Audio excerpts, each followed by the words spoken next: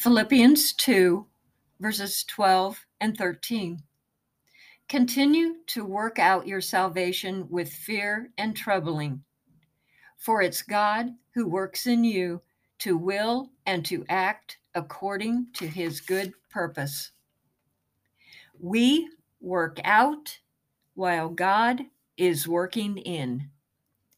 Two separate actions for two separate roles.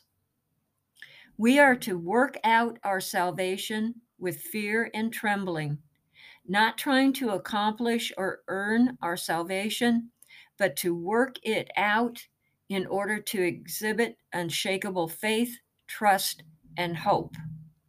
This working out of our salvation is a lifelong process you may hear called sanctification.